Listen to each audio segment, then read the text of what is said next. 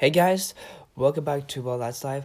On today's episode, we're going to talk about the Lord has plans for your life, which is the plans are for your future plans of how we need to follow God, of how He establishes our plans in the upcoming days.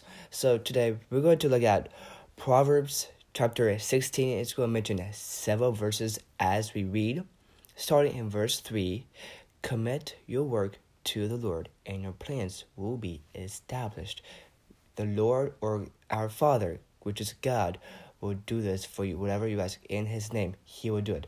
So whatever the plans you have in His name, He will establish it as you commit to your works to the Lord.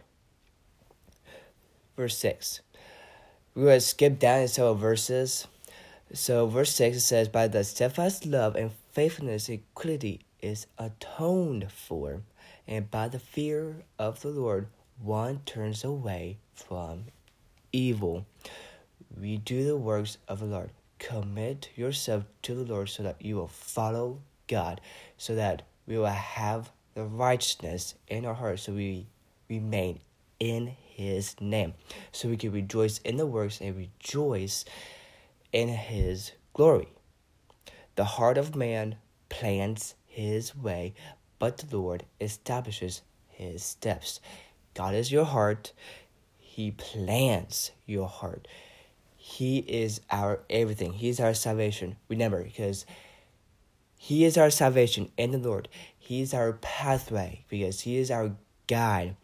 When He's our guide, He will guide us through our plans for our lives, so we can see the presence and see the glory of what He has stored for us, so we can step closer to His presence as we see and reveal His Son. Verse 20, whoever gives thought to the good word from God, and will discover the good, and blessed is he who trusts in the Lord. Trust His name and discover what is righteousness under God's glory.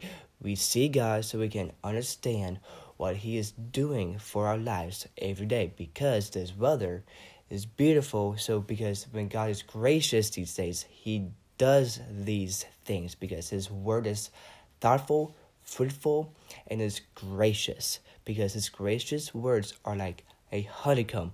We stick to His word so we can have His word in our hearts. The sweetness to the soul and health to the body, so we can stick to God because He stuck out to us, so we can remember the good, remember the righteousness. And that's why we are here today, because as we trust in the Lord today and rejoice in His name, we need to step closer to His presence, because He is establishing our plans in the future. Our plans are in the future, so we can see the presence and see the Lord for ourselves. And two, as we said before, and blessed is he who trusts in the Lord. The ones who will trust in the Lord will be saved by Him, so we can remember God and remember Christ Jesus, because we are thankful for what He has done for our lives today. And that's why we are here today. Thank you.